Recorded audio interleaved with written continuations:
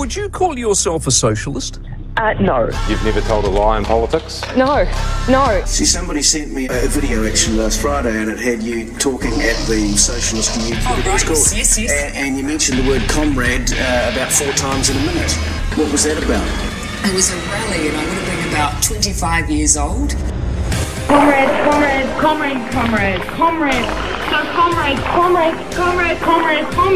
That was in 2009. Oh, well, I can't remember which country it was Do you in. think it's changed since those days? No, not particularly. No.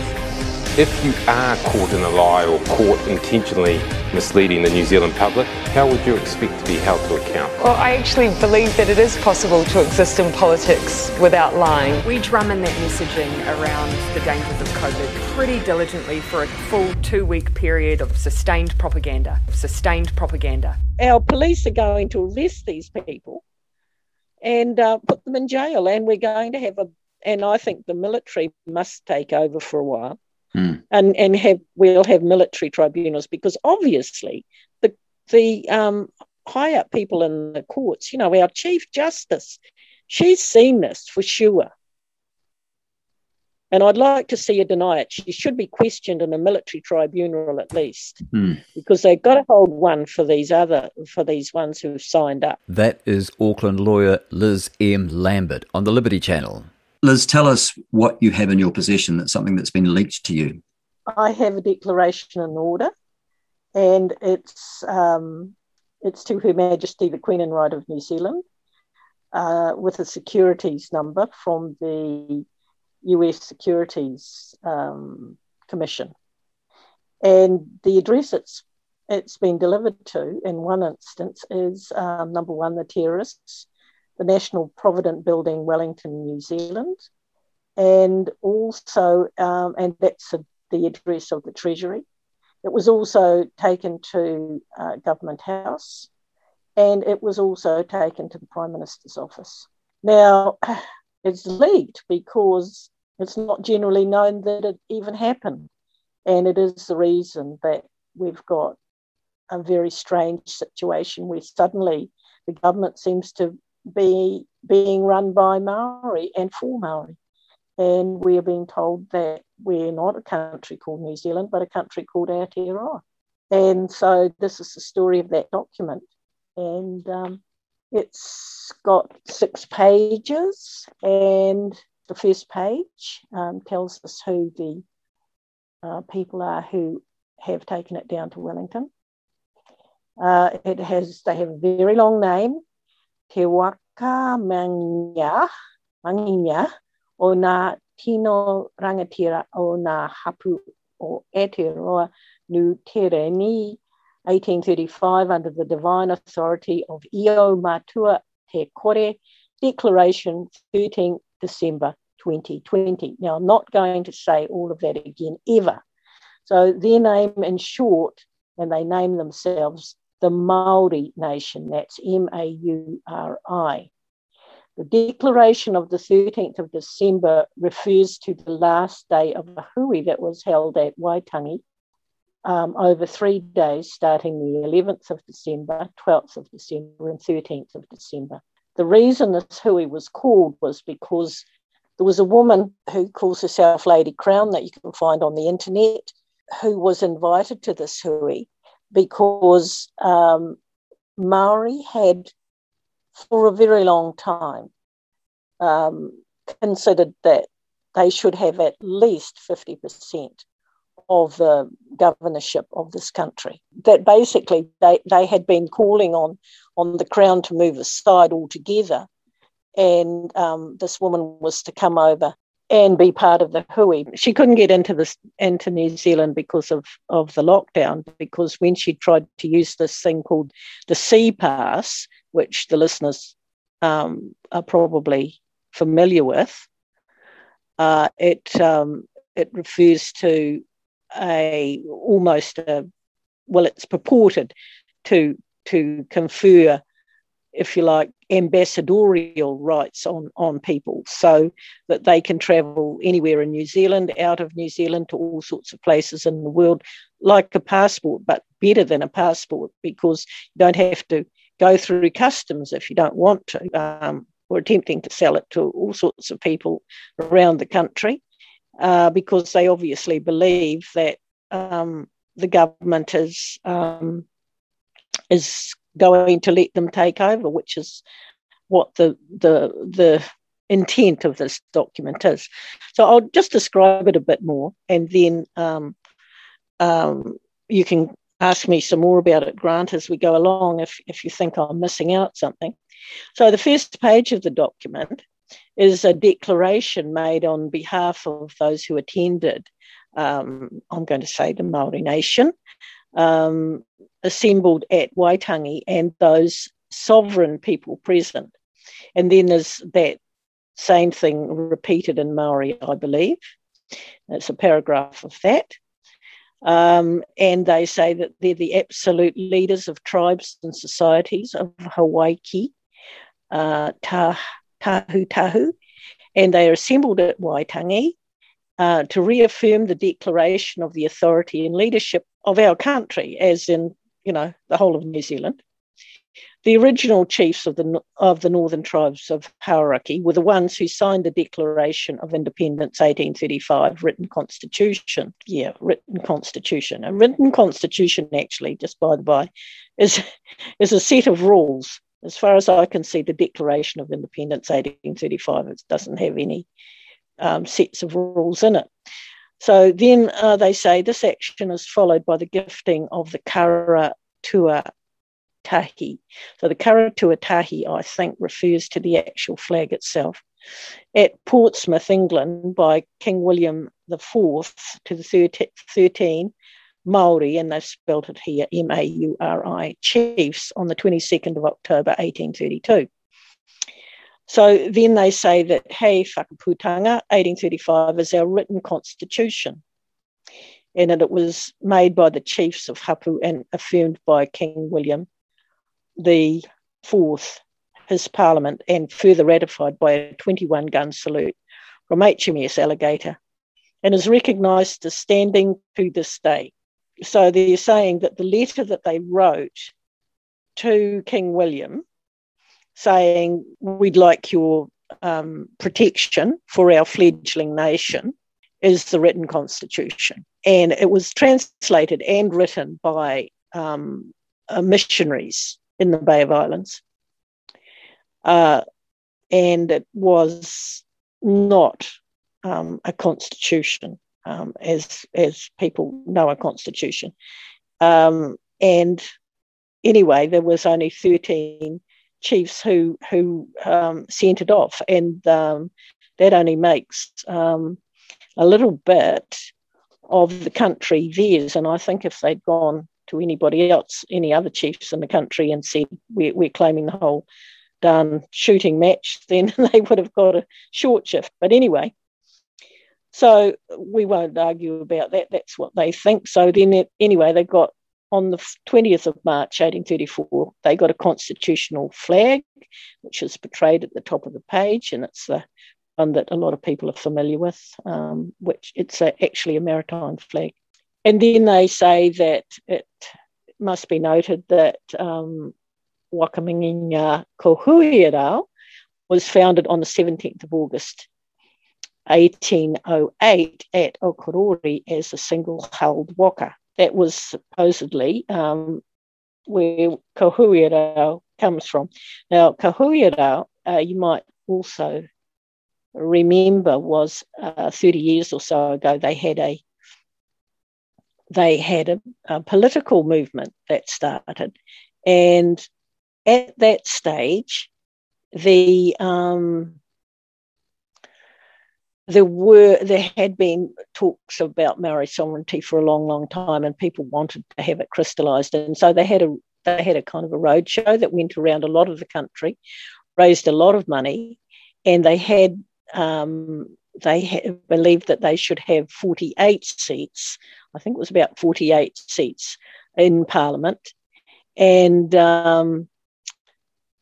that as of right, so not just standing in each electorate and having those 4 seats that at that stage were 4 seats were assigned to Maori for theirs exclusive right, exclusive use. But they believed that they had the right to at least governorship of half the country. So they were very well organised. You can find their video on YouTube, and a woman called Mahingarangi Forbes was the front leader at that stage. Now you'll see a young lady on television these days with the same name. That would be her daughter, is my belief. But anyway, she was on TV at that stage, and so she had a high profile. It got a lot of support amongst Maori, of course, and people were all prepared to be candidates, etc. However, at the last moment, I believe they realised they didn't have the numbers to actually make to stand in electorates. And I think that the Crown probably told them, no, it's not the right time. You're not, we're not going to let you have half, because the Crown is the one making the running in this. It's not the Crown being the executive and the Governor General together. It's not the people that we think are elected that we elect into Parliament. Well, some of them are the ones who get to be in the ministers of Her Majesty's ministers, by the way. Her Majesty referring to Queen Elizabeth II. Right. They made that decision, right? So I'm not privy to what actually happened in 1981, which was when they were going to put forward a political party. But it came to nothing, and the Forbeses, I'm told reliably, were paid off quite a lot of money by the Business Round Table, because Mahingarangi, or Mary Forbes, is married, or was married at that stage, to a man called Robin Forbes, who was a member of the Business Round Table. So there was skullduggery back then, and far more now. So anyway, they go on the second half of the page, and this is page 2 of 6. The following has come to the attention of the Assembly. The treaty partner, identified as the Crown of England, vacated her obligations and position under Te Tiriti o Waitangi, that's Treaty of Waitangi, with the unlawful adoption of Her Majesty the Queen and Right of New Zealand Corporation in 1986, with the assent of the New Zealand Constitution Act, right? Can I stop you there, Liz? So, yes, sure. So Her Majesty the Queen in Right of New Zealand is a corporation. It's not the Queen in the flesh and blood. That's correct. And this was done in 1986. Yes, according to this, and they're probably correct actually. But right. I think that actually the corporation might have been around quite a long time in different names. Okay.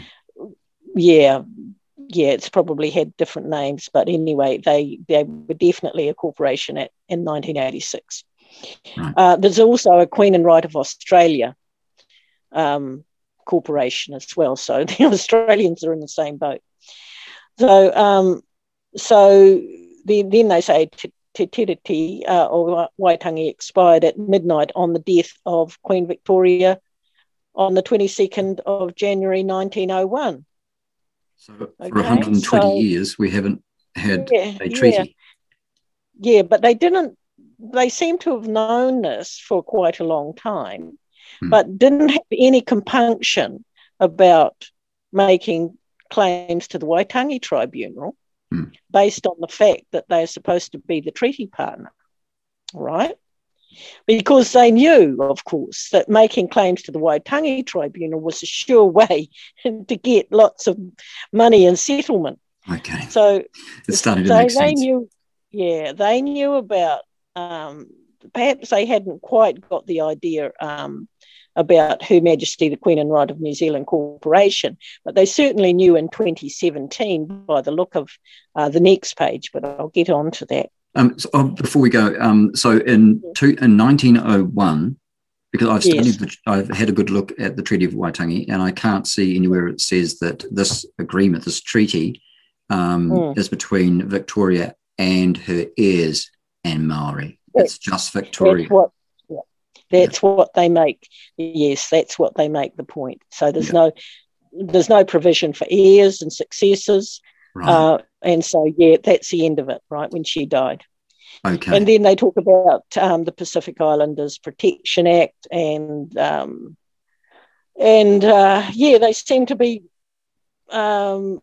basically saying it's come to the attention of the Assembly, but all of this stuff has been debated and talked about for many, many years in these meetings at Waitangi and various hui throughout the country. So they were quite happy with it until it came to the crunch, and it seemed like, the Crown isn't going to play ball anymore because this woman, Lady Crown, had been stopped coming into the country for the hui. Yeah, and before that, obviously, something had happened. So anyway, then we go to the next page, and using Part 1, Section 5, titled Demise of the Crown, there was an unlawful attempt at transference of the authority of the Crown of England to a corporate entity. So they're correct there. So I won't read the whole thing, but that's the guts of that paragraph. And then they talk about a more, I guess you would call it, evidence that something strange was going on. So then they talk about a meeting that occurred on the 4th of February 2017. Now these meetings that they're talking about in February of each year, they'll be to do with discussions that the Crown has with Maori at Waitangi. Okay. Every year. They also have meetings with Ratana on the 25th of January every year as well. So there's a lot of talk that goes on between the Crown and Maori that we're not privy to. Okay.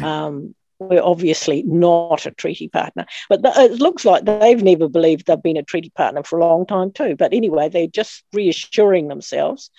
And so somebody called KW, and I think the W is Waiti, probably my guess, and this is just a guess, that it's of the same family of the co-leader of the Maori Party. Why didn't he use his full name on this document? I'm not too sure, but anyway, they give the full name of the other person who was Chief Justice Sean Elias. Right. Right, and he's talking to her. And he says to her, does the New Zealand Parliament assume its sovereignty by means of a constitution an unwritten constitution? Yeah. And Sean Elias says yes. And then this person says, what is your affiliation to Her Majesty, the Queen and Right of New Zealand? And she says, I am the Queen's judge. And KW says, the Queen, Her Majesty, the Queen and Right of New Zealand. And Sean Elias says yes. Right. Okay, can I stop you there? Being a lawyer, what does in right mean? The Queen and Right of New Zealand. Now, I'm not a commercial lawyer, but I think it's like a company name. Yeah? So it's not. So they weren't referring to the Queen Elizabeth herself, the Queen of the UK.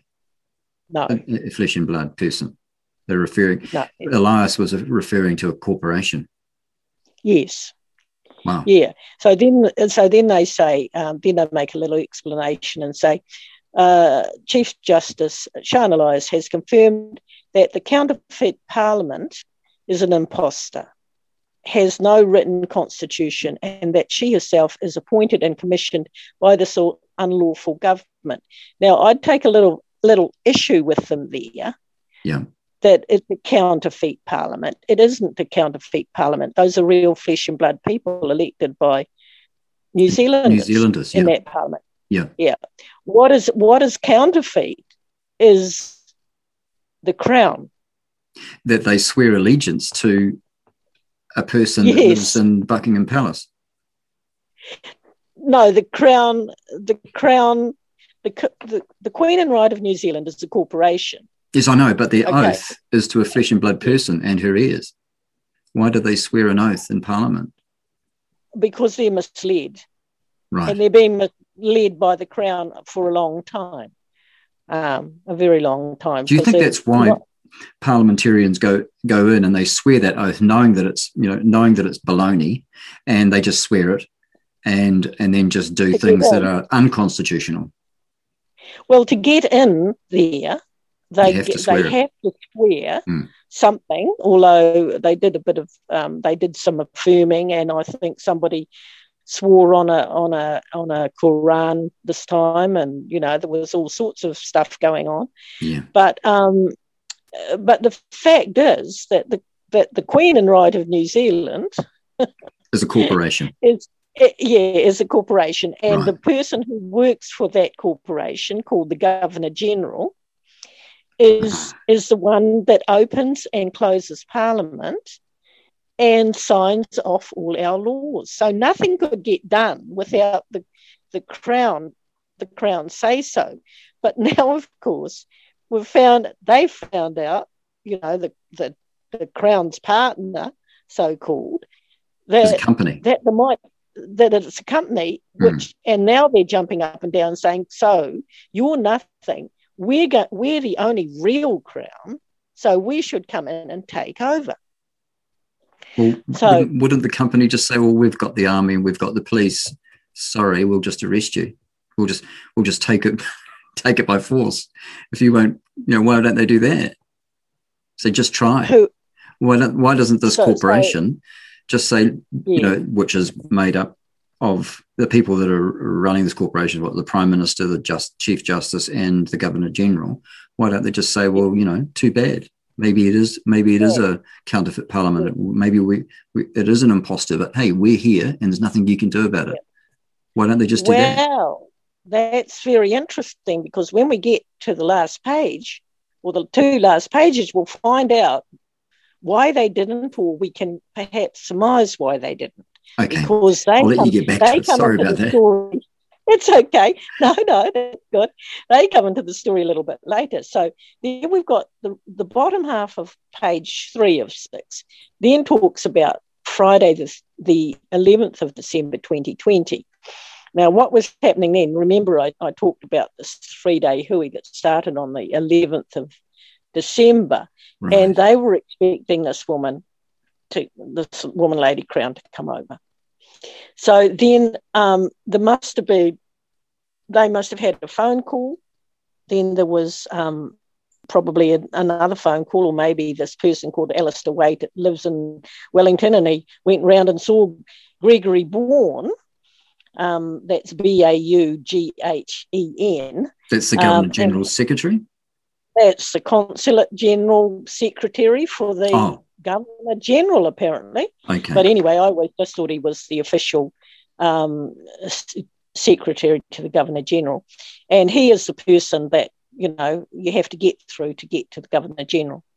Okay. So on that date, Gregory Bourne, who's the Governor General Secretary, said to Alistair Waite, according to this, and this is Gregory, at this moment, when there are COVID restrictions, there are additional points about whether a traveller has a place assigned to them in one of these managed isolation quarantine facilities. Now, what he's obviously saying to this person is, who said, why can't Lady Crown come in? She's got a sea pass. And then, the heckles will be raised by people who believe in that they're not travellers, that there's something else, because he's called her a traveller, and that this traveller has to have a place assigned to them, just like ordinary people, just like you and me. Okay, Right, that was red rag to a bull. It was a red rag to a bull because people had expected with the sea pass that they get special treatment. They thought they were royalty. Yeah, they did. Yep. So then there must have been an answer back, and then we don't get that, but Gregory Bourne then says, Crown of England was what was here at the time of the colony in 1840, and there hasn't been a Crown of England for the last generation. So how long's a generation? Yeah, well, I don't know, because at first they're saying that it was after the Queen died.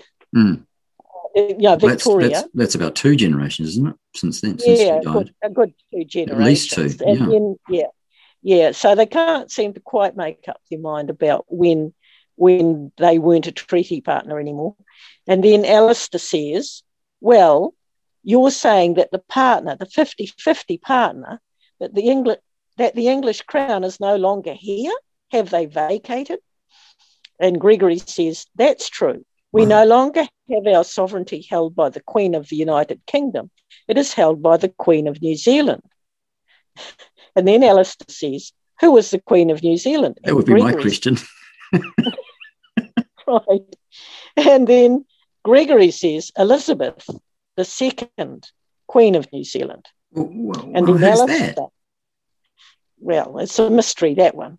And then Alistair says, okay, perhaps they're looking for her, right? Alistair says, okay, is she the defender of the faith? And it's like a Cinderella story, isn't it? Find out who the glass slipper fits. Then Gregory says, that doesn't apply in New Zealand, as we do not have an established religion. So then they give us chapter and verse about the Queen in the UK as a defender of the faith. And if the Queen and right of New Zealand is not the defender of the faith, she is also not the Queen. So she's a different entity.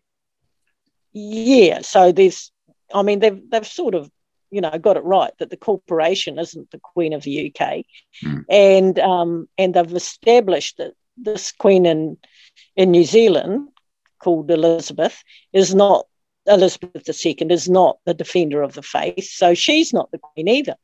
So then they really established that there is definitely no royalty in New Zealand, and they give us the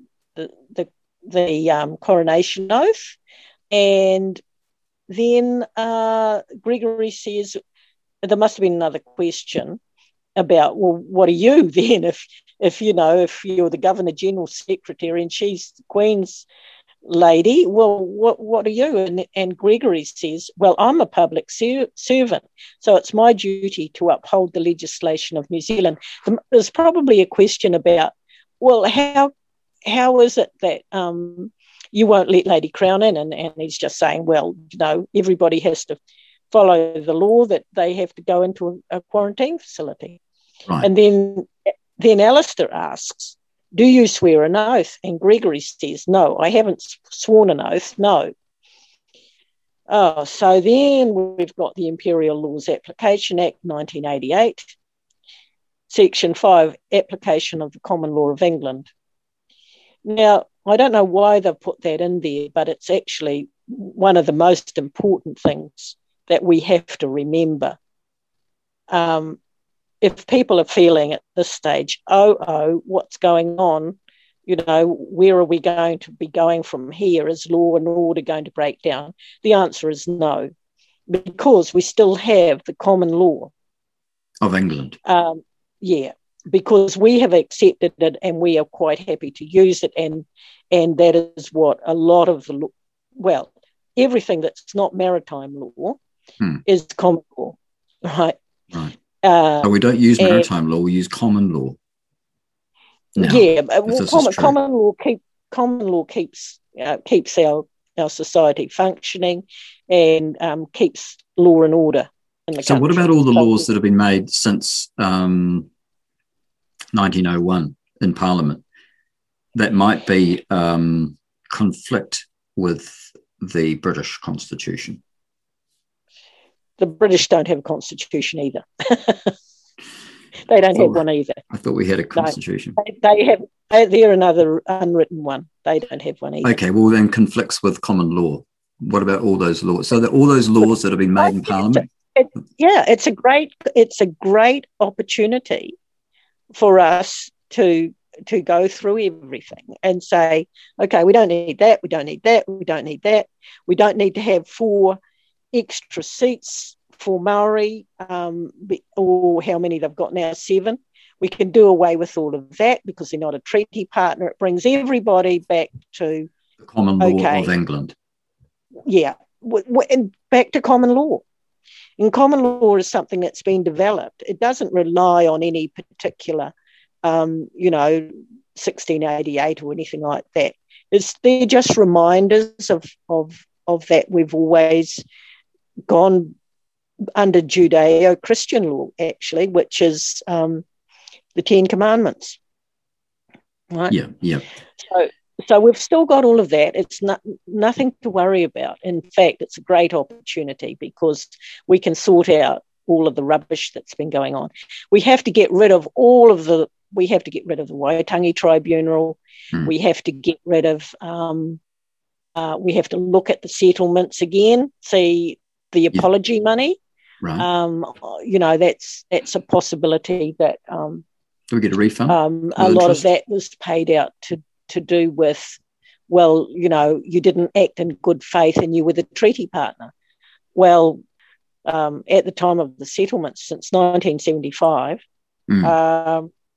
there's a big question. It looks like they weren't the treaty partner then, and a lot of the principles that have been developed by the courts reliant on that supposed fact now have to be re-examined. Right, of course they do. So we've got a real cleaning of house to come up. Okay, so it's good news. So then they talk about the Tino Rangatira. Is that this group? No. This group is. There are many groups that make up this group that have come under this rubric, if you like. Right. So the Maori people that put this document together. Let me get this right. They want to continue under the common law of England. They want it to be the laws of New Zealand shall continue to be part of the laws of New Zealand. So they want British common law to continue. Common law. Well, it's a little bit it's a little bit unclear because they quote that and then they say then this act does not speak about the laws of New Terini in rem. It mentions the laws of New Zealand in personam as a phrase in a statute cannot call what is non-existent into being. You see, quite frankly, even as a lawyer, I'm thinking, what the hang? Sometimes people grab pieces of quotes. Frankenstein's daughter. This document looks like Frankenstein's daughter. Some of it is really, really, really strange. Oh, hang on, it was the bride, wasn't it? The bride of Frankenstein. Just all put together. Like but it's a real shambles. Some of it is just babble. It really is. But, I talk about Section 5 of the Imperial Laws Application Act because it suits our situation, and I think it's one thing that we can hold on to and say, okay, let's build on the common law from here, and we have to restart, and we can make a really good start because I think even though these people who put this together are pretty, some of the people at the Hui must have had some really good ideas and really wanted what was good for New Zealand, as we'll find out on the next page. So, but they were hijacked.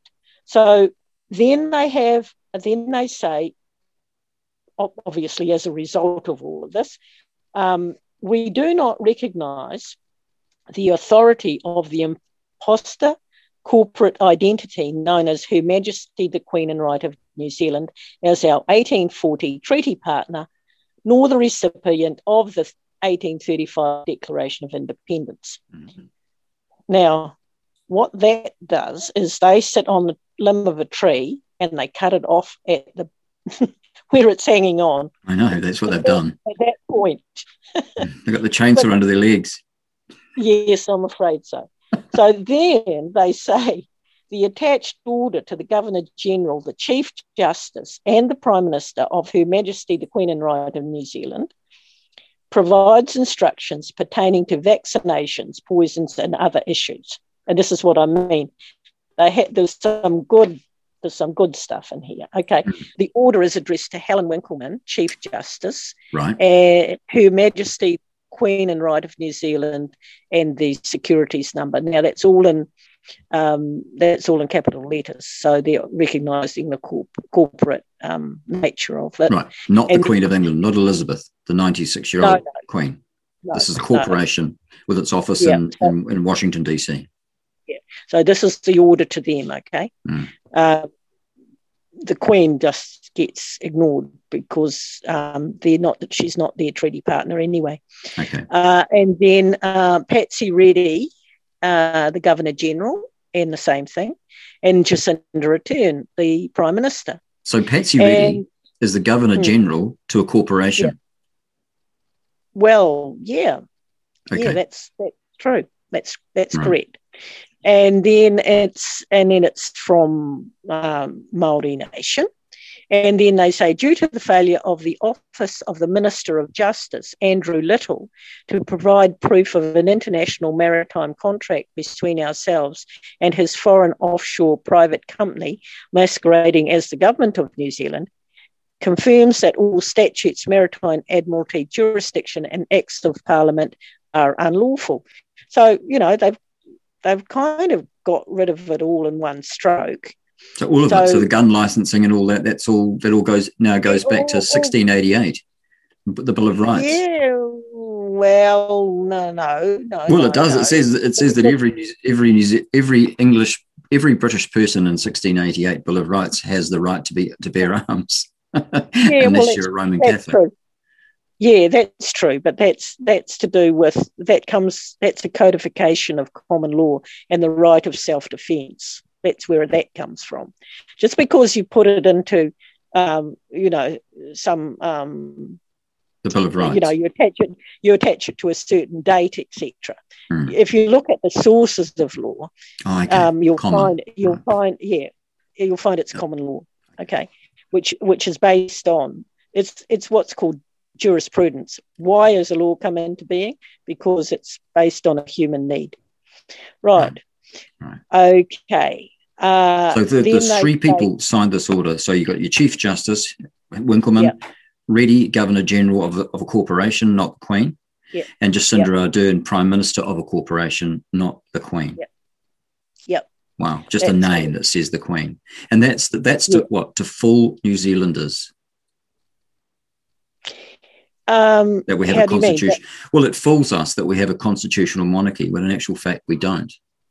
No, we've got three women here running New Zealand, and they are chiefs of a company, a corporation. Yeah, that's right. And it doesn't look like they're our public servants either. No. Because they're not servants to anybody. They're certainly not servants to the Queen, and they're not servants to the rest of us. Right. And then you've got this bit about Andrew Little. We pay their wages, yes. So we're kind of buying the government off them by the sound of it, isn't it? Anyway, now this is an interesting thing due to the failure of the Office of the Minister of Justice. They obviously have the idea that if there had been a contract between us, a maritime contract, that would have been okay.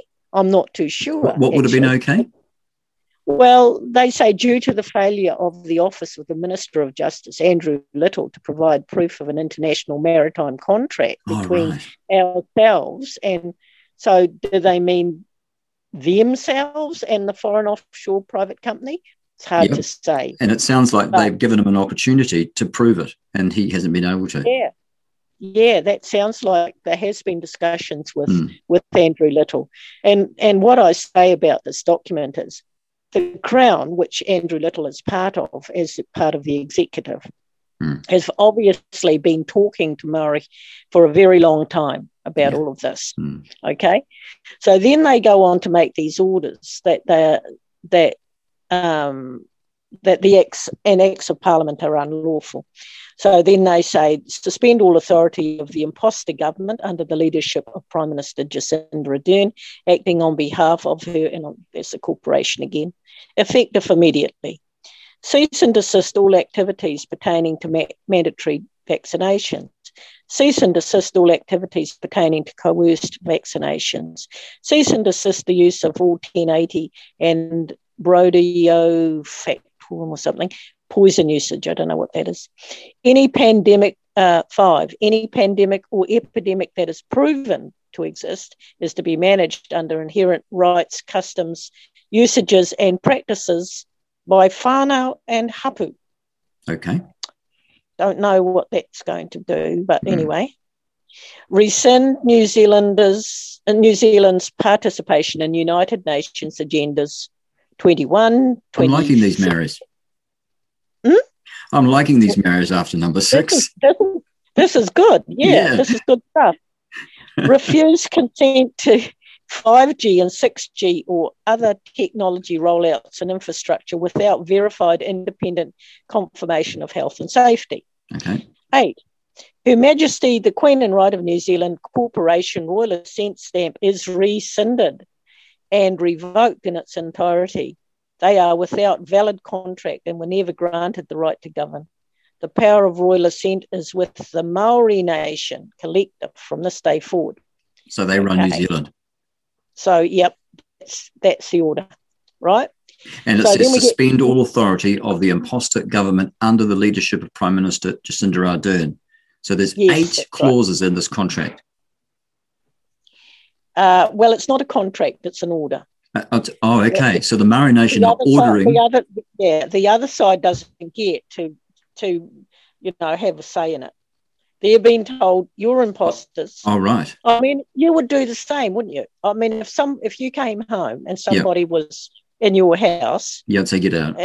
Saying they were you'd say get out and don't come back, and you'd call the police probably. But these people didn't call the police. They thought, hang on, we can maybe just walk in and they'll walk out. So anyway, the next page is very interesting because it's the signing page. So they actually agreed. They signed this order. The government and the Justice and the Governor General's office signed this. Well, they witnessed they witnessed it. The signers of it are actually 3 people. Yeah. One called Alfred James Mitchell. Hang on, where's that person? He is. You've got him. You've got him. Mm-hmm. Okay, so first I'll give the listeners a little flavour of it. So we assert the remedy of the presumed Her Majesty the Queen and Right of New Zealand, any and all derivatives, appellations and the like, as well as agents, agencies, ministers, police commissioner, constables, judges, justice of the peace, regal and vice-regal, and all under-secretaries or civilians, and any person commissioned by the same, that the demise of the Queen of England is now dead. We assert and direct that the presumed actors of Her Majesty the Queen and Right of New Zealand Company transfer all functions, duties, powers, authorities, rights, privileges, and dignitaries belonging to the Crown of England and the Crown of the Maori nation, M-A-U-R-I, to the only successor standing, the Crown of the Maori nation, hereby evident with our autograph and thumbprint. So, basically... So who's the Crown? These 3 people? Alfred? Well, yeah. It says that Hene Whare, Harawira. Harawira. Hene Whare, Harawira. And it is Harawira's sister from what I can make out. Right. Yep. These are the Crown. So, yeah, and new bosses. the crown of the Maori nation. They're going to get all of the support of these people. Hang on, who's this third person on there, Liz? That's a name that. That person. That's Michael Alexander Stace. Good grief! Right? Yeah, and he's called, and he's not Maori. He's an American. He's called, and he's got lots of different names, AKA names, known to the police, let's say, and the international police. Okay, so but he's very kindly left his thumbprint all over it, so they're going to be very interested. Right. And he's supposed to be the Maori Crown Postmaster. Now, in the document, on the signing page, they have a very strange, well, they say autograph instead of signature for a start. Okay. And they have this sort of language that they write in called Postmaster General language. Now, some it's rather esoteric, but it's not plain English. But if you read English, you can pretty much make out what they're talking about. So Alfred James Mitchell in Ens Legis Ariki Nui Heru Ika for Te Hapu o Whakamingia Wā o Maniapoto representative is the Attorney General, Minister for Security and Defence, Minister for Justice. So that's basically, you've got the courts, you've got the Army, Navy and Air Force, and one would imagine the Treasury. So they all come under Alfie. They all come under Alfie Mitchell runs that part of New Zealand. Yeah, that's right. The Confederation of Chiefs of the United Tribes of Aotearoa. Yep. And the witness is one, and it's all sort of got brackets around it, and it doesn't sort of read very tenderly on the eyes, but of the sovereign, SUV, ERAN dash Maori dash Crown dash Postmaster dash autograph. Okay. Live life claim slash string of numbers. And a string of numbers. So and then copyright claim, copy, all rights reserved, etc. So that's and they've got their own seal over on the left next to the thumbprints. They've got a seal. Seals. And then Hene Whare only gets to be the Waitangi marae representative of Ngāti Rahiri, Ngāti Kawa Hapu. So basically, all of the power goes to the Postmaster General or the Postmaster, Michael Stace, and this other guy, Alfred James Mitchell. And we're called Aotearoa, NZ in brackets. Yeah, Aotearoa, NZ in brackets. So that's all right. And you get to that page, and it could be like, anybody, any clown. I've noticed that each one of those stamps, which is a seal, has like the seal of the Attorney General seal. Then there's the Minister for Security and Defence seal, and then there's the Minister for Justice seal. So it looks like Stace is the Minister for Justice for the Confederation of Chiefs of the United Tribes of New Zealand, of Aotearoa, NZ. Right. Yeah. So they want to take us back under this 1835 one, but with a bit of a twist to it. Well, I don't know, because they sort of have cut the 1835 out of it, I suppose. Although if they're saying they've got a constitution, who knows what that is? Possibly it's that thing that's come out that's called Hei Puapua. The seal has got the United Tribes flag, and it says established 1835 Aotearoa NZ on each of those seals. Yes, yeah. Yeah, well, I guess that's right. That's where we're supposed to be under some sort of maritime flag. Only we use the English common law. Yeah. Well, yeah, it's hard to say, with a bit of a native twist by the look of things. Okay. So then we get to the page that I think is the most interesting of the whole lot, because on one side we've got Michael Stace signs again, and these are all on the 22nd of the 12th, so it's all done on one day. Then we've got Michelle Jeanette Hood, we've got Paula Ludwicki, we've got someone called I can't quite make out that name. Then we've got Tiahine Wharekura Kingi, who is, and she was sidekick to Billy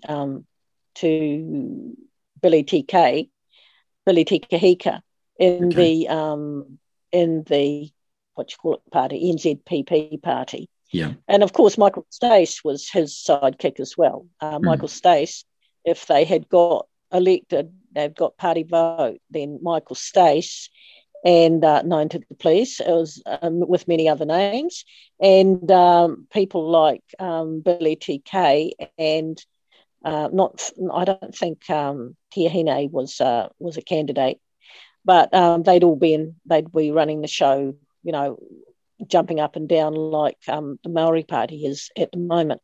Right. So, and we've got somebody called Kumuroa, because they've got, you can't quite read it because they've got their thumbprints over the top. Over the top. I think it's a Vicky Odell is the other person. And then we've got the most important, in my view, is how the government has reacted to this. So we've got Anthea Williams, Treasury Solicitor, right? Now, she's a real person. And she signed? Have a yes, she is signed. That's her signature. She signed on the same day. Yeah. Yeah. We've got Gregory Bourne, which was the guy who's the Governor General's private secretary, and he signed and full. And then we've got an initial for the Prime Minister's office of JC. Now, at first glance, it's like, who's JC? But if you know that Jacinda Ardern's other name, or name that she seems to be using in this case, is Krisky, C-R-I-S-C-I is how you spell it. C-R-I-S-C-I. Krisky. What does that mean? That's a family name that could be claimed by her father and uncle. Okay. Because their father was not Jacinda's grandfather. I don't know what his first name was, George, I think, or something like that. Ardern. There was the twins. They were not his children, but they've been brought up as Ardern and they've taken that name. But Krisky is also associated with a New York crime family. So that bears a lot of further investigation. So that's the whole document that actually hands over our country to a group of Maoris. Yeah, to the three Maoris, really, isn't it? And an American ex-con. Yeah. Ex-con, or would you say a convicted criminal? Yeah, he'd be an ex-con because he's, as far as I know, he's served his time. I don't think he's on the run. But, people, because, of course, our immigration department must know that what his situation was when he came in here in 2004 was what I heard.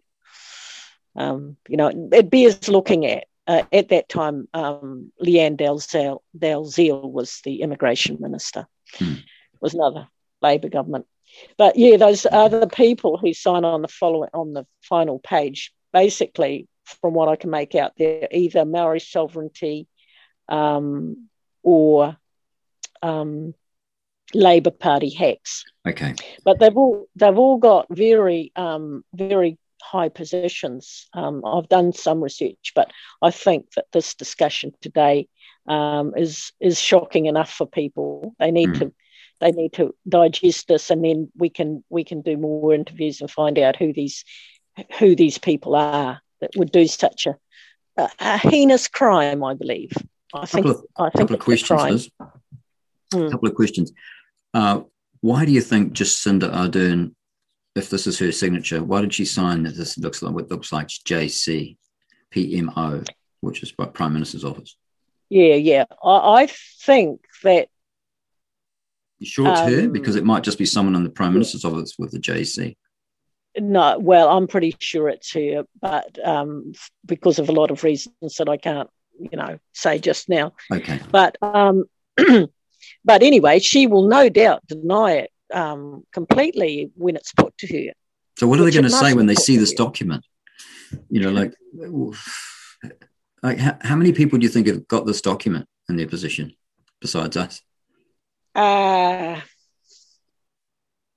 Probably a good. Well, they've got quite a few copies themselves, but we, on the outside of the circle, probably I would say maybe 20 people. Wow. So what are we get now? What are you going to do with it? That's my next question. This document. Well, I want to send the document and the recording to the police. Okay. And I think got someone there that you can trust? I think a crime of treason has been committed. Yes, I have actually. Right. Yeah, I have. There's some very fine officers who are loyal to the people of this country, in the police force and in the army, of course, as well, because of course the army is a defence force for this country. Yes. It's not a defender of a corporation of New Zealand, and it's certainly not a defender of traitors. But then every police officer and every person in the army signs a. Well, I don't think they wouldn't have known that they were swearing an oath of allegiance to a company. No way. So they've been hoodwinked. We've all been hoodwinked. Yeah, if this is true, yeah. You're pretty confident this is a a real bona fide, not just a hoax, just to get the truth movement. I've talked to quite a few people who did this, who are associated with this. I see. And I've also seen photographs, and I do know that there is video taken by Michael Stace, because I've talked to somebody who was there who said he was carrying the camcorder, etc. Well, they called it a camcorder, I suppose. It's an old-fashioned name for what he was carrying. Yeah. But he is a man who will make sure that he's got plenty of blackmail. If anything happens, there'll be a lot of people that, he'll be able to actually blackmail. But the best form of preventing any of that is to bring it out in the open. Once it's what's called an open secret, it's not a secret. Do you think Billy Tikahika knows about this document? Yes, he does. He does? How long has he known about this document? I don't know. I would have.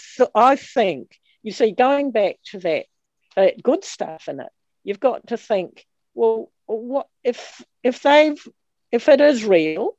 Why hasn't all of this vaccination stuff stopped? Exactly. Yeah, that's right. That did now, cross my mind. Billy Tikahika was at that 3-day hui, because I've spoken to people. He was definitely there.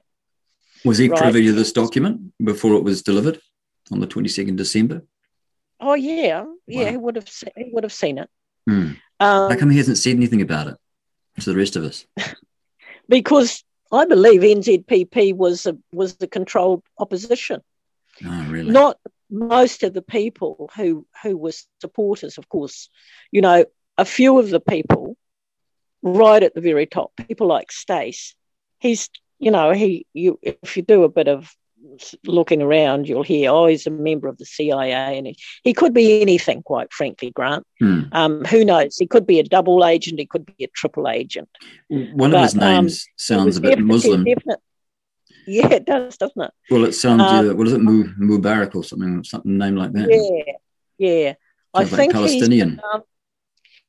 could be, but I think he's his kind of cultural background is like Californian gang related, Nice. Mexican, Guatemalan or something like that. There is something I can't remember what it is now.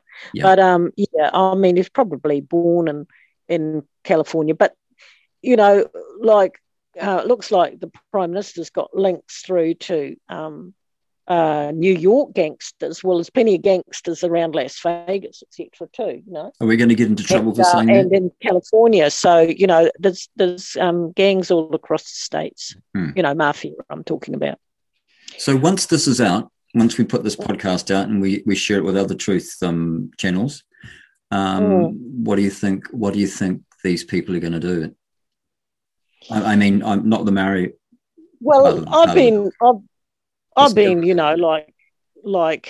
we know who you are and we know where you live. I've had plenty of that, but quite frankly, I believe I'm under God's protection, and they're not going to get anywhere near me without something happening to them. So, I feel okay. I don't feel any about that.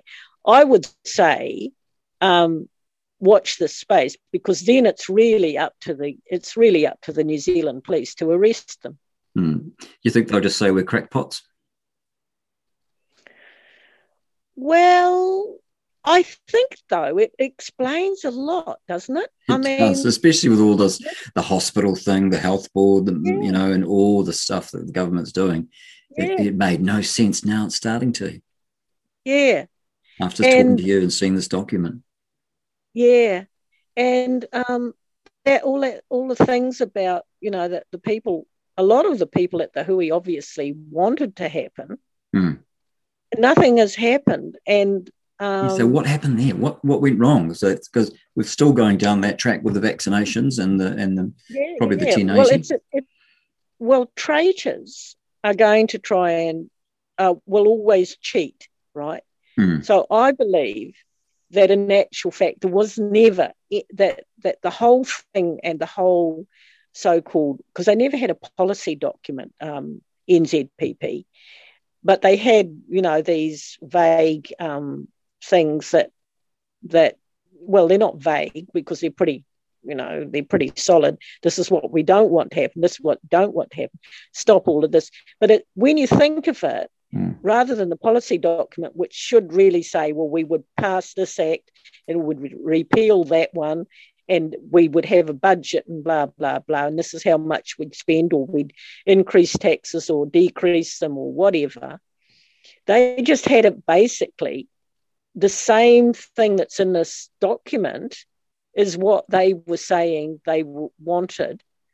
And also they were always talking about, Billy was always talking about our people. Now, obviously, and people pulled him up about it and they said, did, yeah, including me. Are you Maori sovereignty? No, he'd say. But when you look at this document, you can see basically it's NZPP wish list. And if you've got a wish list that you think is Father Christmas is going to bring down the chimney on the 25th of December, no danger whatsoever, or on the 22nd, as this would be, 22nd of December, then you don't need any of the details. You just get the ministries that you're taking over. You just tell them, okay, now produce something like Hey Puapua, which they had in the. Actually, I think from memory, I found out that Hey Puapua was. A lot of it was written by Helen Clark's secretary, a woman called Heather Simpson, right? Yeah. So, and of course, Jacinda is Helen Clark's protege. Helen Clark was no doubt about it.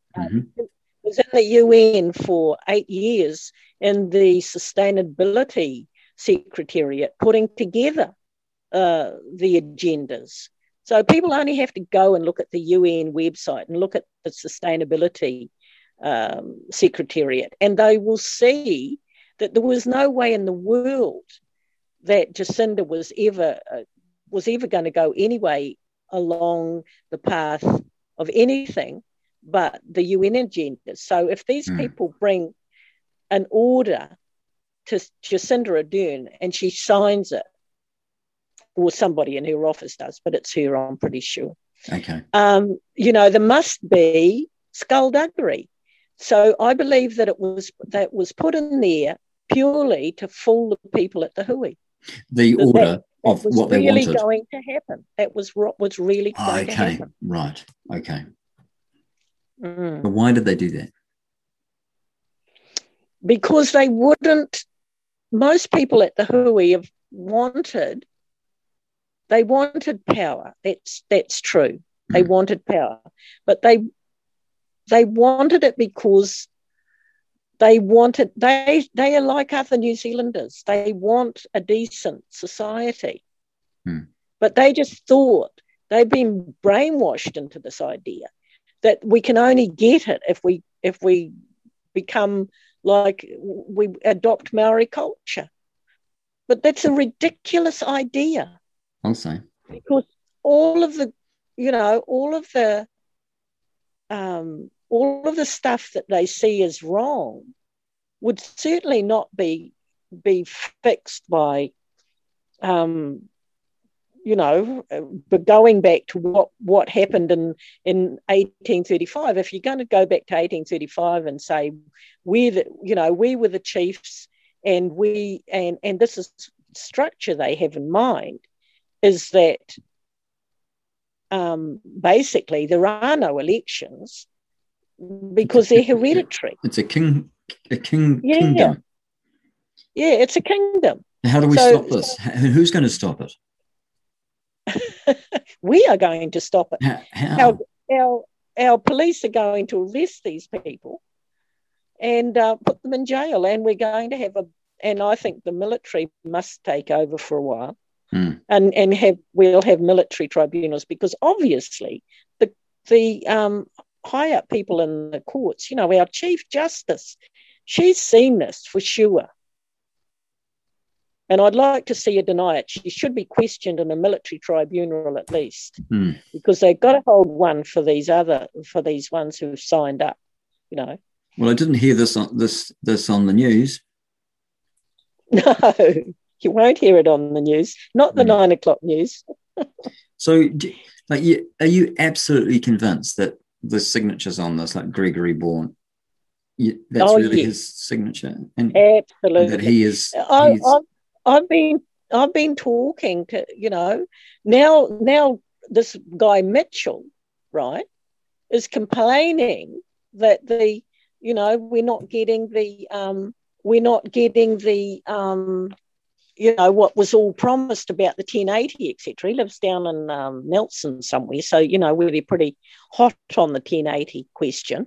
Yeah, and he's complaining on Facebook. They have all of these conversations. I've got threads. I've recorded tons of threads of them, talking about how they've been betrayed, how they've been betrayed by iwi leaders, or they can't quite decide who they've been betrayed by. Kupapa, is it Kupapa? The name for it, a traitor. Okay. I always get mixed up with Kupapa is, I think, a plan, and the other one is a traitor. But anyway, people who've sided with the Crown in the past were called, especially at the time of the rebellions. They fought in the Crown's militia. They fought on the side of the Crown. They were always, scorned and by the Maori radicals at that time, and the people who have continued to keep up those traditions and those memories and those fights, and now completely, the history has been completely rewritten. Yeah. And the Crown has encouraged them right from day one, Grant. Right from day one, this was always the plan. So if this is true, though, it's not the Crown. It's just a name of a corporation that's been encouraging. No, but I mean, at the time of Queen Victoria, and the time of probably at the time of William IV, they have prophecies, and they have and they have stuff out of the Old Testament and everything, and they have all of their witchy poos. Decided that Maori were the chosen people, really, and that New Zealand had to be taken over by them and run, by the chiefs who were supposed to be descended from gods and everything, and gods on earth. They're complete pagans. They're complete blasphemers. Wow. Okay, so getting back to this document. My view. Yes. Most of the pages, the front page included, has the United Tribes flag. Yes, and a seal. But the one that's got the Justice and Jacinda Ardern's office and the Governor General's office, that doesn't have. This just looks like a piece of paper without. Yeah, but if you look at. This is 6 of 6, so this is another piece of paper. See the way that it's put together. It would have been that back page would have sat with its face outwards, and you see how the way it's been. It's been folded over. What happens is you put a hole through, and you and you thread a ribbon through, and you put a gold seal over it. That's gold, actually, and when you see it in colour. Okay, so that's what that goes right through. Yeah. That's the entire that document. Shows you that they are the entire document. That is definitely part of the document. Right, with you. Yeah. Okay, so right, so what's the next step now that you're speaking about this? Right. Well, as I say, I've had the document since December, and I've tried to speak to these people and say to them, which people? The people on the Maori side? Yeah, the people. Yeah, and say, listen, this is treason. Stop, confess, basically. But they won't. And they must be. Very happy now, because they're getting that. Basically, they're blackmailing the government. They are. They're holding them to ransom because the government are an imposter government, according to this document. Yeah. Well, of course, obviously, the people who signed off, we don't know how many. I actually know that this has actually happened, but if you're not in the executive, you're not privy to what's going on, really, and they just get the ministries just take their orders from their ministers. Why would the Anthea Williams, Jacinda Ardern, or someone in her office, Gregory Ball, the Governor General's office, why would they sign this? Like, why do they put their name and thumbprints down? Yeah. Well, Jacinda is going to the UN. That's her promised cincture, I should think. And Gregory, well, he's out of a job anyway, because Maori were determined that this, they weren't going to keep quiet about it. So I would think money.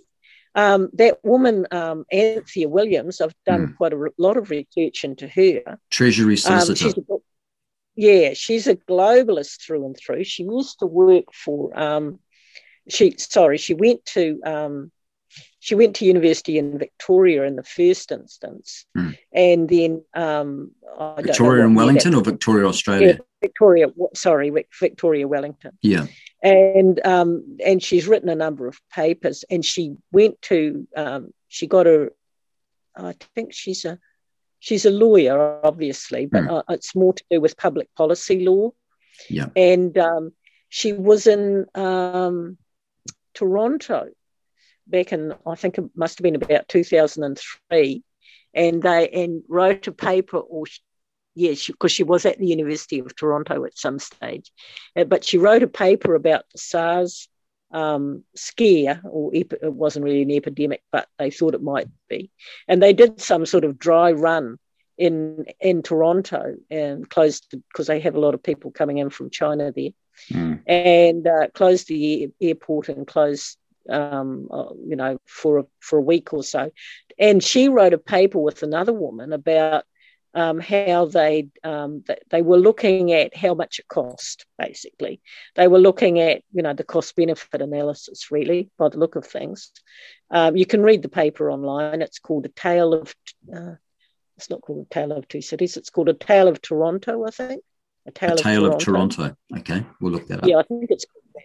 But anyway, if you look under Anthea Williams and okay. I've heard that name all of that quite a bit. Yeah, yeah. But another interesting thing is she's also a member of, and I guess she's probably spent a summer over in a college, one of the colleges at Oxford University in the UK, called the Said Business. I can't remember its full name. You can find that too probably on her LinkedIn page. Said sounds Muslim. Syed, yeah. And this guy, he's Muslim, and he was implicated, or, well, I don't know if he ever was sent to jail. It was probably quite legal. He's an arms dealer, and he's the big patron of this school or college or whatever you want to call it, and he's an arms dealer, and he was in the arms for oil deal that went on. Is it Iran? Which country was it that they, it was weapons? They were looking for weapons of mass destruction. In Iraq. Iraq, yeah. So he was implicated in that oil. Well, as I say, probably not implicated.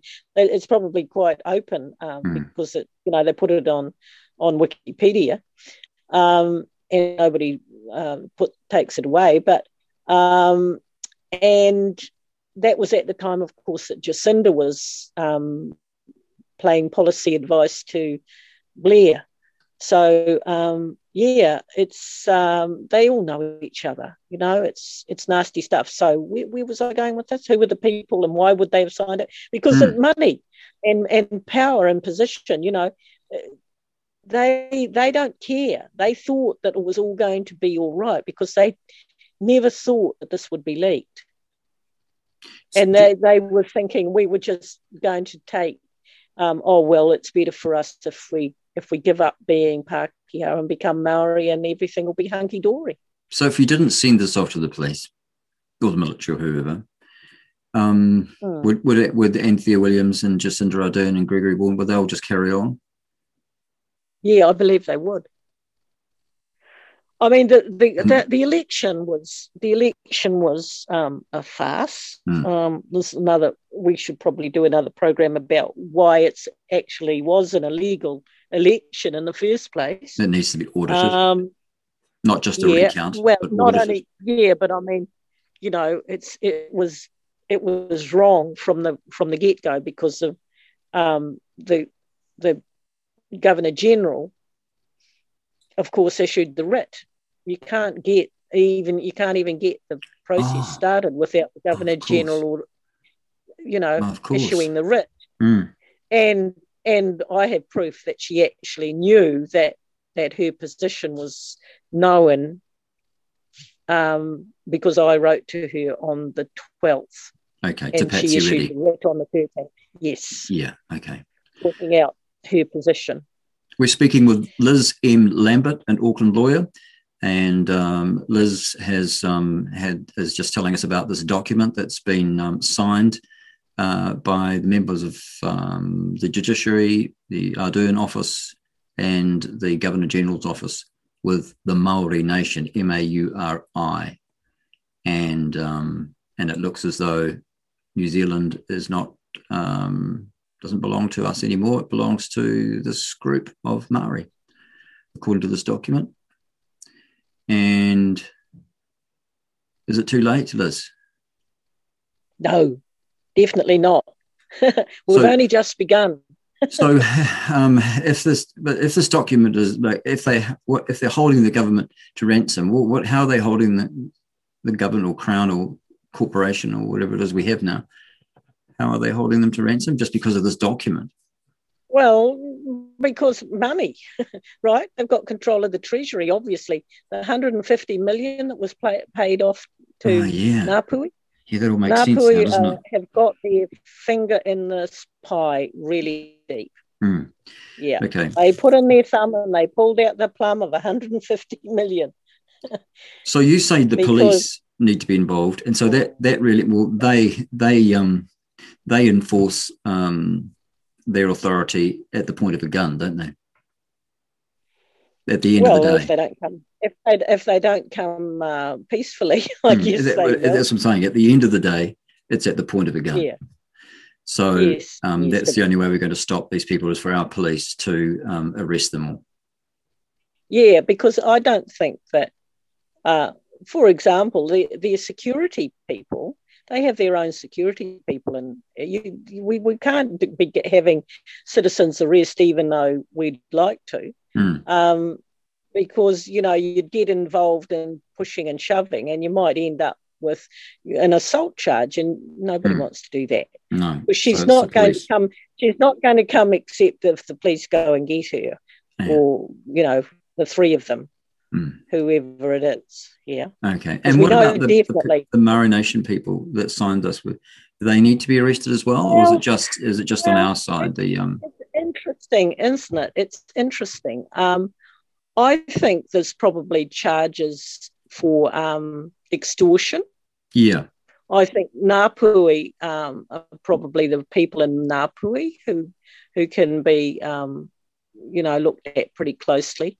There should be the police should look at extortion. There are many people. It's addressed to Helen Winkleman as well. It's addressed to Patsy Reddy.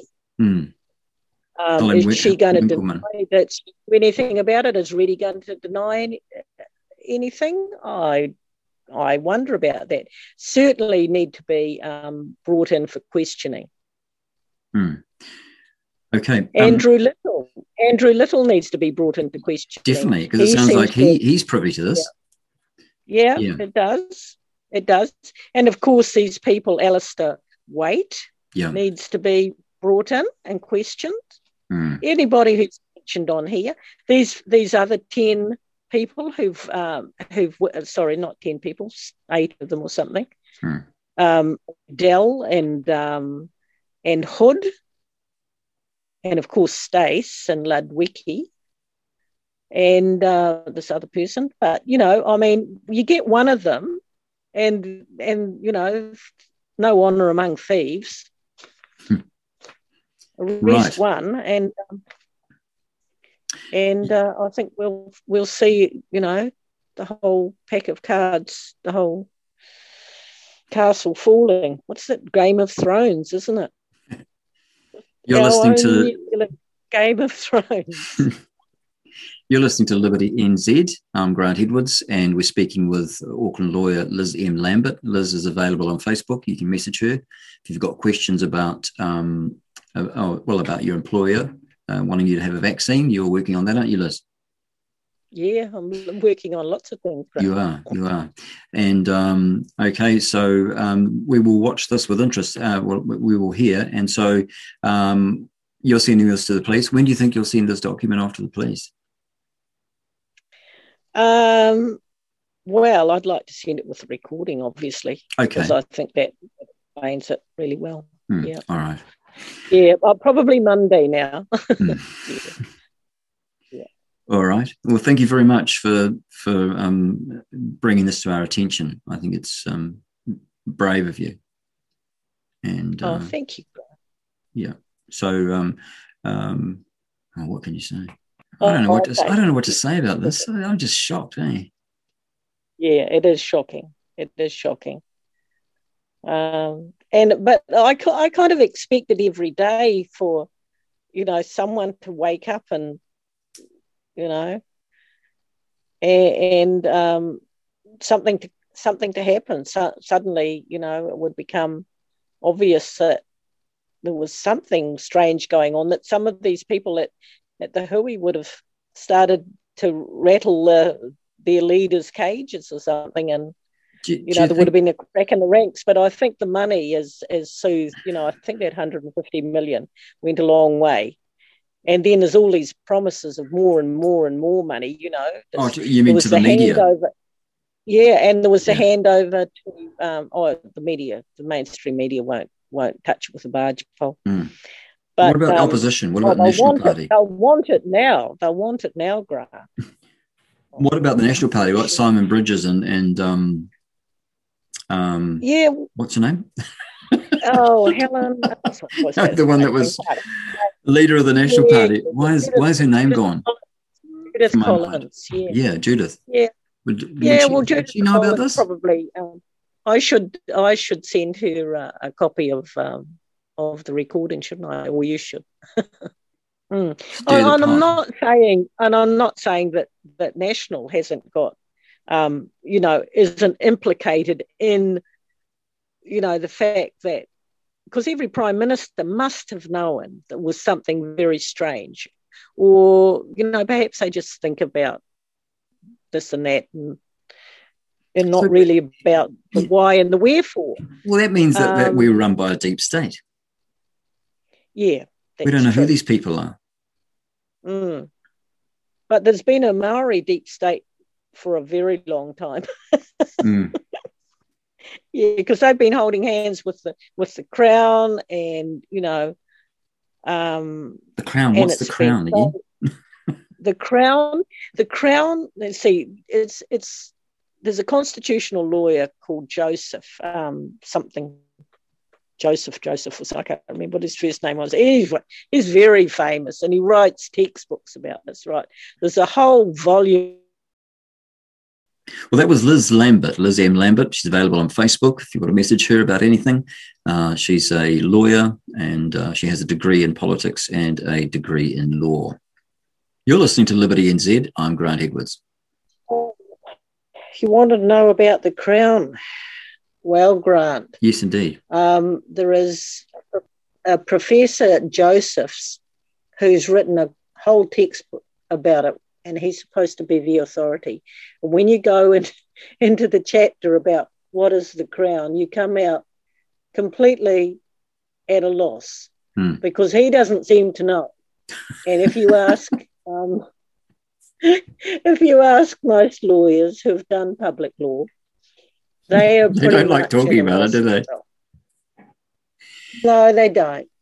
And it's one of those most mysterious subjects. Yeah. More mysterious than most legal fictions, but you can define it by what it's not. It's not Parliament. No. Right? Yeah. It's not the people we elect, although some of the people we elect go to the Governor-General, who is a part of the Crown, and ask her or him if they are allowed to form a government, right? Right. So traditionally that has been the leader of the party who's won most votes, and the people who are up on there. It didn't used to be a party list, so it must have been some sort of internal meetings that they have. There's a whole lot of conventions in Parliament and about how they choose members of the cabinet. So members of the cabinet, headed by the Prime Minister, who they've decided the leader of the party is usually the Prime Minister as well. I mean, none of these things have to happen, but these just go by, this is how we'll do it. Convention. Yeah. So the head of the party becomes the Prime Minister, and then they choose people out of their party to be ministers of Her Majesty's government. So we're getting to the nub of it when we start to look at the wording, because the person that you have to go to form a government is the Queen's representative. And when you've got that permission, you form her government, okay? In this case, Queen Elizabeth's government, or his government if it happened to be a king, right? His Majesty's or Her Majesty's government, right?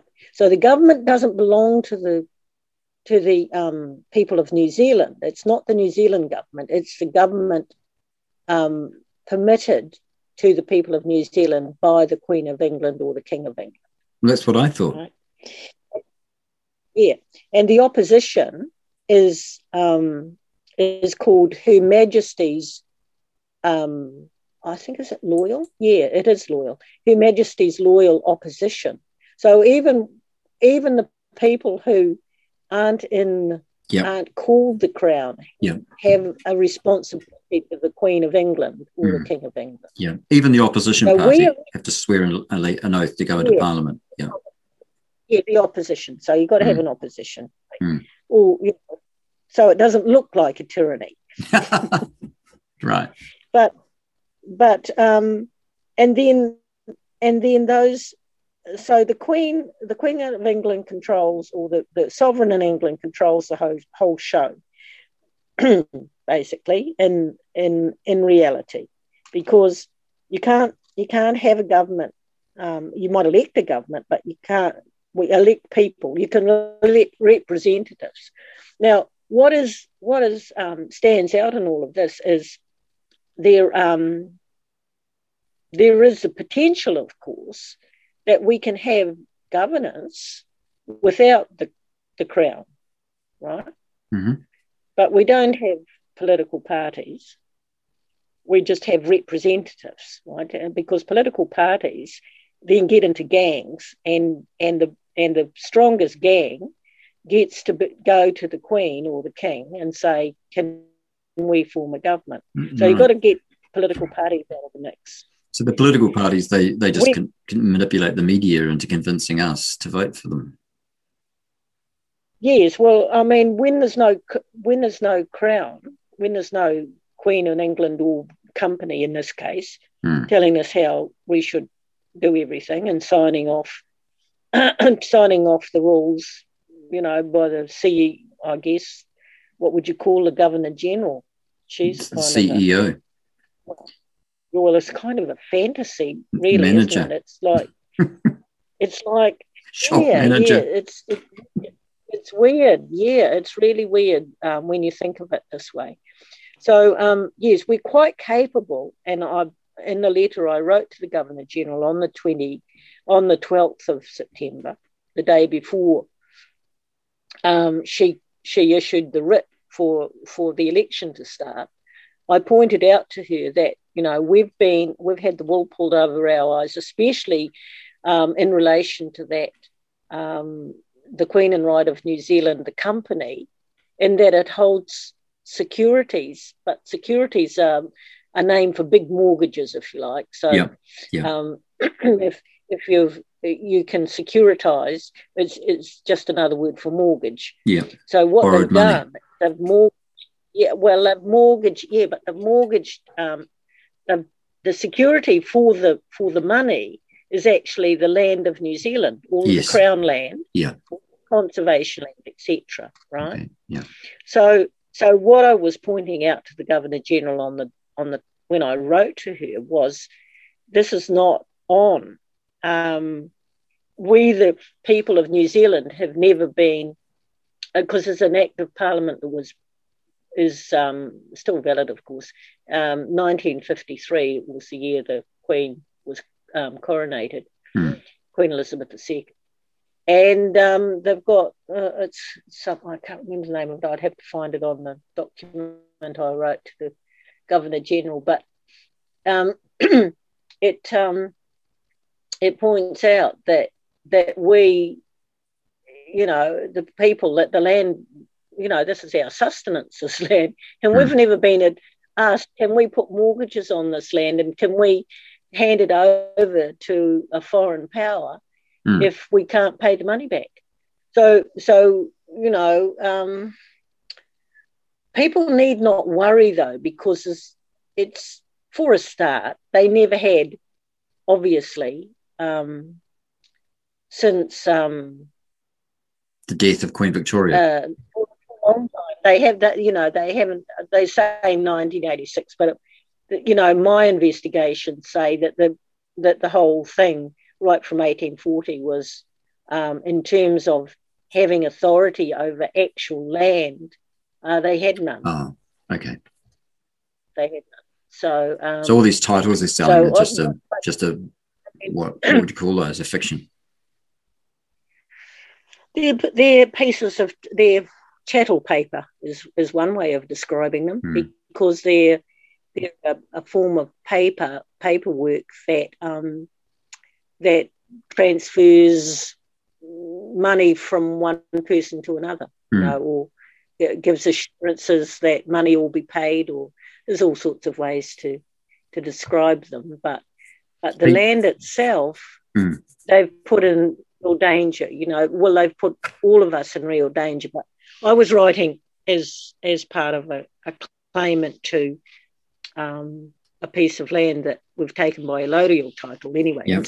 And what I was saying to the Governor General was, you've built up a huge debt over this at the time of this lockdown. I don't think you're going to put any, if you've put any mortgage over that land, which it's come to my notice that they have, don't think that you're going to let anybody take it, because we never agreed to it and we never knew. And so it's fraud. They have been fraudulent. So that's what I'm saying. All the Crown land, the people of New Zealand should take all of the Crown land in allodial title. Yeah, and then we can assure ourselves that we know what's going on with it, because it'll be our names that are on it, not this so-called Crown, because that's whose name is on it at the moment. So this so-called Crown, let me just get this right, because I sort of got a bit lost. So it's not a physical person. It's not the Queen. It's a company. No. No? Yeah. It's a company. Yeah, that's correct. Yeah. Right. And so the Governor General is the Governor General of a company. Is even right. It's called Crown Law. Oh, that's a company. Yeah. Incorporated. Crown Law. Crown Law is the law firm for the Crown. Okay. And they what about Lady Crown? When we want to get some right heard, right, the Crown lawyers always oppose us. This is why it's so darn hard to get any justice within the public law system, because we've been arguing with a company that is not there for our benefit. It's there to make profits for its foreign owners. Make money and trade globally, internationally. Yeah. So where does Lady Crown fit in all this? What about poor old Lady Crown? Oh, I don't know. She's got the tattoos and everything. Oh, body desecration. I think she might still be in Australia. Okay. Does she have a barcode on her chin as well? Like the other one? You want me to cut this out, because it does sound a bit racist, don't you think, Liz? It does. We'll cut that bit out. Cut that bit out. I'm becoming a racist. Never used to be. Look, I was so, I was so not gung ho. I was never arguing for unfair causes or anything like that. But no. I was totally convinced, that there'd been a wrong done, and they were entitled. And do you think there has been a wrong done? In a lot of cases, a right has been done, and it's been overdone. Overdone or over? Oh, yeah, I see what you mean. Put right, but overdone. When where have you? Have you gone to the wash house or something? You're not in the bedroom anymore. Yeah, back again. Yeah. I don't know what was that? You talked about Lady Crown, and then. But has a wrong been done? Has a wrong been done? I don't think so. In a lot of cases. Hmm. In terms of land, like we were talking about the large purchase of the New Zealand by the New Zealand company that then basically was recompensed for it by the settler government. The Colonial Office. Yeah, like it was a settler government at that stage. Yeah. Well, it wasn't really a settler because they hadn't brought the settlers in at that stage, but it's 1840. Yeah. The New Zealand company was bankrupted in 1847, wasn't it? 1847, yeah. Yeah, they did do something like that. But I think in what's called the New Zealand Company from COMPANY. Well, it looks like we've lost you there, Liz. My name's Grant Edwards. You're listening to Liberty NZ on Podbean. We were discussing with Liz a document that was leaked to Liz around about the end of last year, 2020, and it was put together at Waitangi and taken, hand-delivered to Wellington to the Justice, what do you call it, Chief Justice, or would that be Winkleman? What she is? She Solicitor Justice, or I don't know what she's called, Chief Solicitor or something, I don't know. And the Governor General and who else? And Jacinda Ardern. They've all sort of witnessed this document, and it was an order ordering the government to do certain things, and some of the things were actually quite good.